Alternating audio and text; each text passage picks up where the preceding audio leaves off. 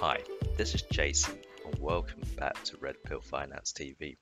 In this episode, I want to cover private keys, what they are, benefits to them, and limitations as well.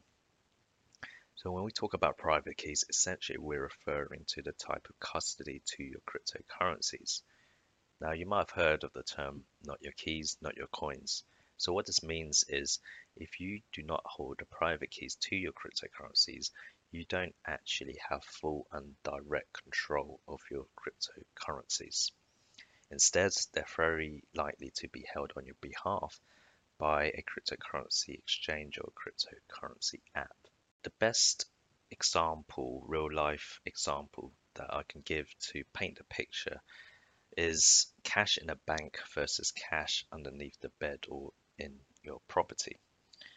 Of course, with a bank, you're entitled to certain services on your money. So, for instance, earning interest, borrowing a mortgage against it, certain consumer protection in cases of, for instance, fraudulent activity, etc.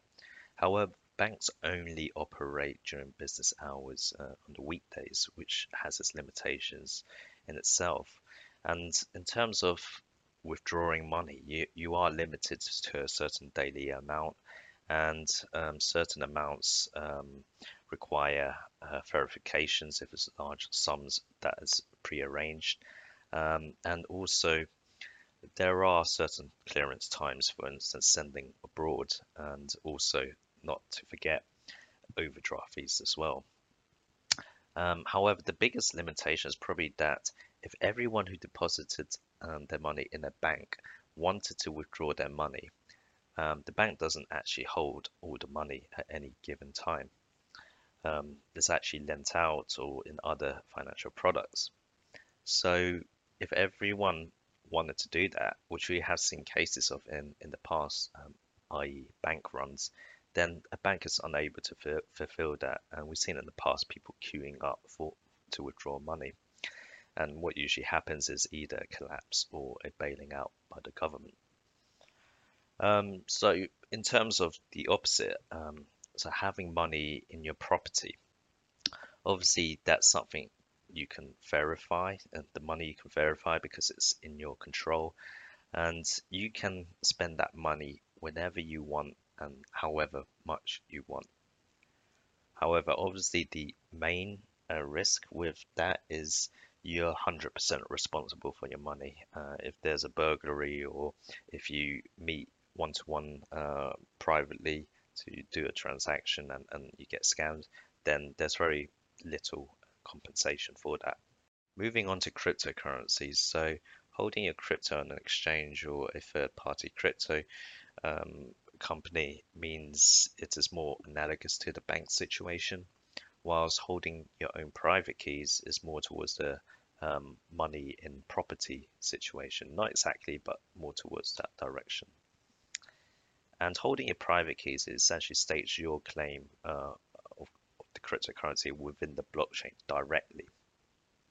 And what this means is you interact directly with the blockchain. The fees you pay are more true to the cost of verifying the transaction.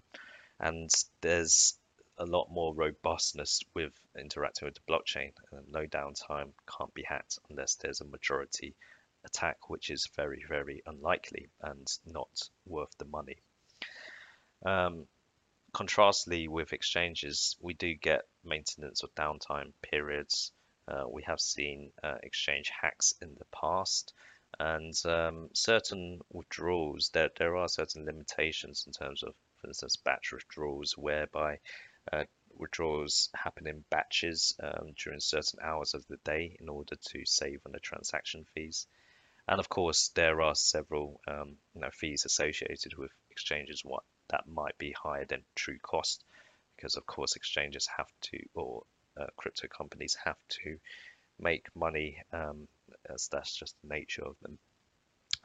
So there are pros and cons with exchanges or crypto companies. Some do offer certain services, so for instance, earning yield on your crypto, being able to borrow a loan and collateralize your crypto on that. So there are benefits to that. And I guess the main downfall for private keys is the recovery phrases. So you've probably heard of stories where people have just lost their crypto and can't access them, and that's it. There's no way of recovery. Holding your private keys is the truest form of ownership of property rights. So there's nothing purer than that. Only you have access to that. That's what makes Bitcoin so special, or other cryptos of that nature, because it's unconfiscatable unless someone has your recovery phrases to your private keys.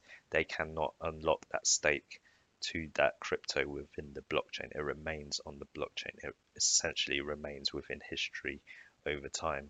Um, so those are the main pros and cons.